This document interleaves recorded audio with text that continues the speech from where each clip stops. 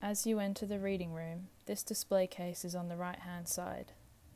The case contains a selection of archive materials which show traces of the history of the partnership between Arnolfini and the Forest of Dean sculpture trail. This display case contains 11 items in total, including photographs, pamphlets, newspaper articles, and an open book. The book, The Secret Forest of Dean, contains black and white photographs of the forest, taken by Faye Godwin. The book is open to pages 76 and 77, and show two photographs called The Scowls at Bream 2 and The Scowls at Bream 3. The images show a rock wall covered with vines, branches, leaves, and ferns.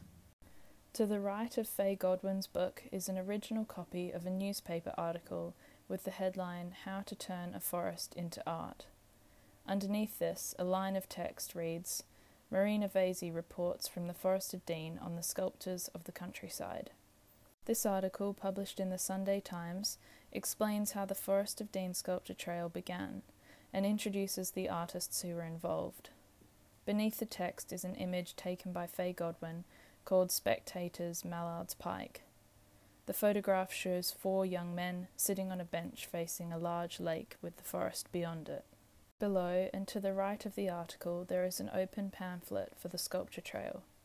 The pamphlet has a light green background and contains photographs of the sculptures in the forest, alongside short pieces of text describing the original 13 pieces which were installed. The first image is of Magdalena Jetilova's sculpture called Place.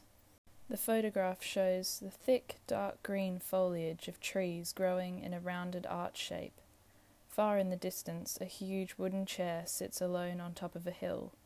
The description of this piece says, Built in oak, this gigantic skeleton is known as the giant's chair, and seems to belong to a fairy tale or forest myth.